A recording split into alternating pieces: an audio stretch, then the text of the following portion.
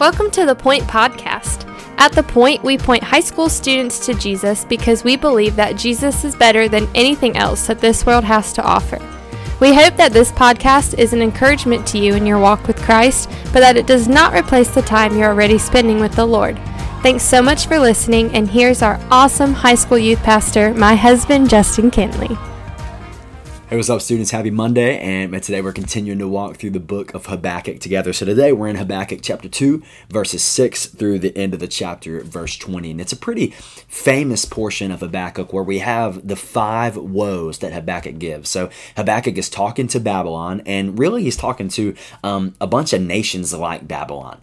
And he's saying, woe to you, which the word woe, W-O-E, not like, I was about to do the woe thing, but I'm not going to do that. But woe, it's a warning, right? It is basically beware. It's one of the most intense forms of warning that you can give, trying to get someone's attention to repent and turn. And so these are 5 pretty intense things that Habakkuk talks about. And he says, woe to you for doing this. Woe to you for doing this. And so the 5 things that Habakkuk says, woe to them is these 5 things. So number 1 and number 2 are kind of similar. He says, woe to you for having unjust and unjust economics. So this is, you see the first woe in verse 6, where it says, woe to him who heaps up what is not his own, for how long, and loads himself with pledges.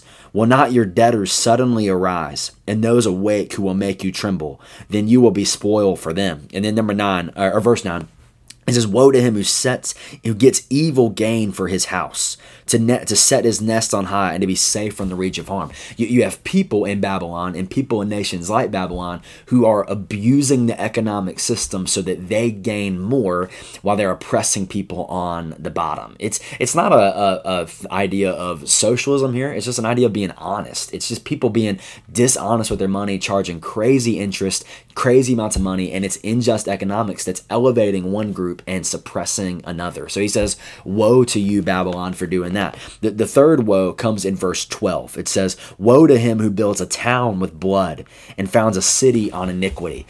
Slave labor was something that was so massive in this time and so massive for the people of Babylon, where they would literally treat people like animals in order to get their work accomplished. And Habakkuk is saying, woe to you nations who do that. The fourth thing is woe to you. Let's see where he says it in verse 15.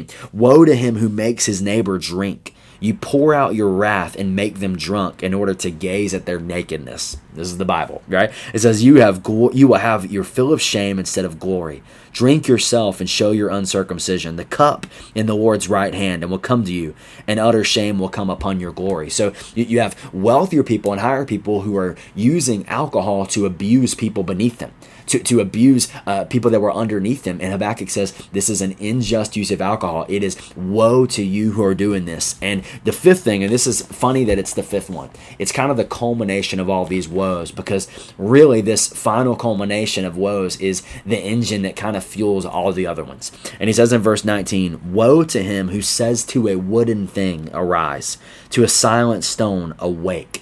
What's he talking about there? He says, woe to idols, right? Woe to these nations, beware to these nations who are looking at idols for guidance, who are looking at idols to lead them and guide them. That's a problem for Habakkuk. And literally, really, when you fall into idol worship, the other things are just natural tendencies to follow as well. That if you begin worshiping other idols, you're eventually going to be working in a wrong direction and going against what the kingdom of God calls us to be about. And so really what you see around here and what you see in this passage is messing around with sin is not a joke. And messing with sin and messing with idol worship and abusing people, that's not a joke. Habakkuk, when he uses the word woe, W-O-E, it is one of the most intense warnings you could possibly give. It's one of the most intense warnings that you could possibly call out at people. And he's challenging these people, saying, woe to you, beware for you of those who are dabbling in sin. And what's crazy to think about is this is the country, this is the nation that God is going to use to judge the people of Israel. So you look at this and and you're like, man, they're so messed up, and yet God is going to use them to deliver and judge his people. And so pretty intense passage as he's calling out to the Babylonians. And I think a good test for you and me is to go through these things. Am I using my financial means unjustly? We might not be doing slave labor, but am I abusing people? In the fourth woe, am I abusing people to do things just for my entertainment or just for my gain? And finally, do I have any idols in my life? Do I have anything that's taken the place of God in my life? Because we might not be living in Babylon, but certainly we can struggle and deal with some of the same things they're dealing with. And I don't want to be a part of that description and a part of that category. I want to pursue the things of God over pursuing the things of Babylon. So, man, I hope you read that chapter on your own. The end of it, it's pretty intense. And then we'll see you tomorrow as we continue to walk through the book of Habakkuk. Thanks so much for listening. The Point is a ministry of First Baptist Church Indian Trail for high school students. We offer life groups every Sunday morning at 8, 9:30, and 11 o'clock. And we meet on Wednesday nights at 6:15. For more information, you can go to our church's website at fbcit.org.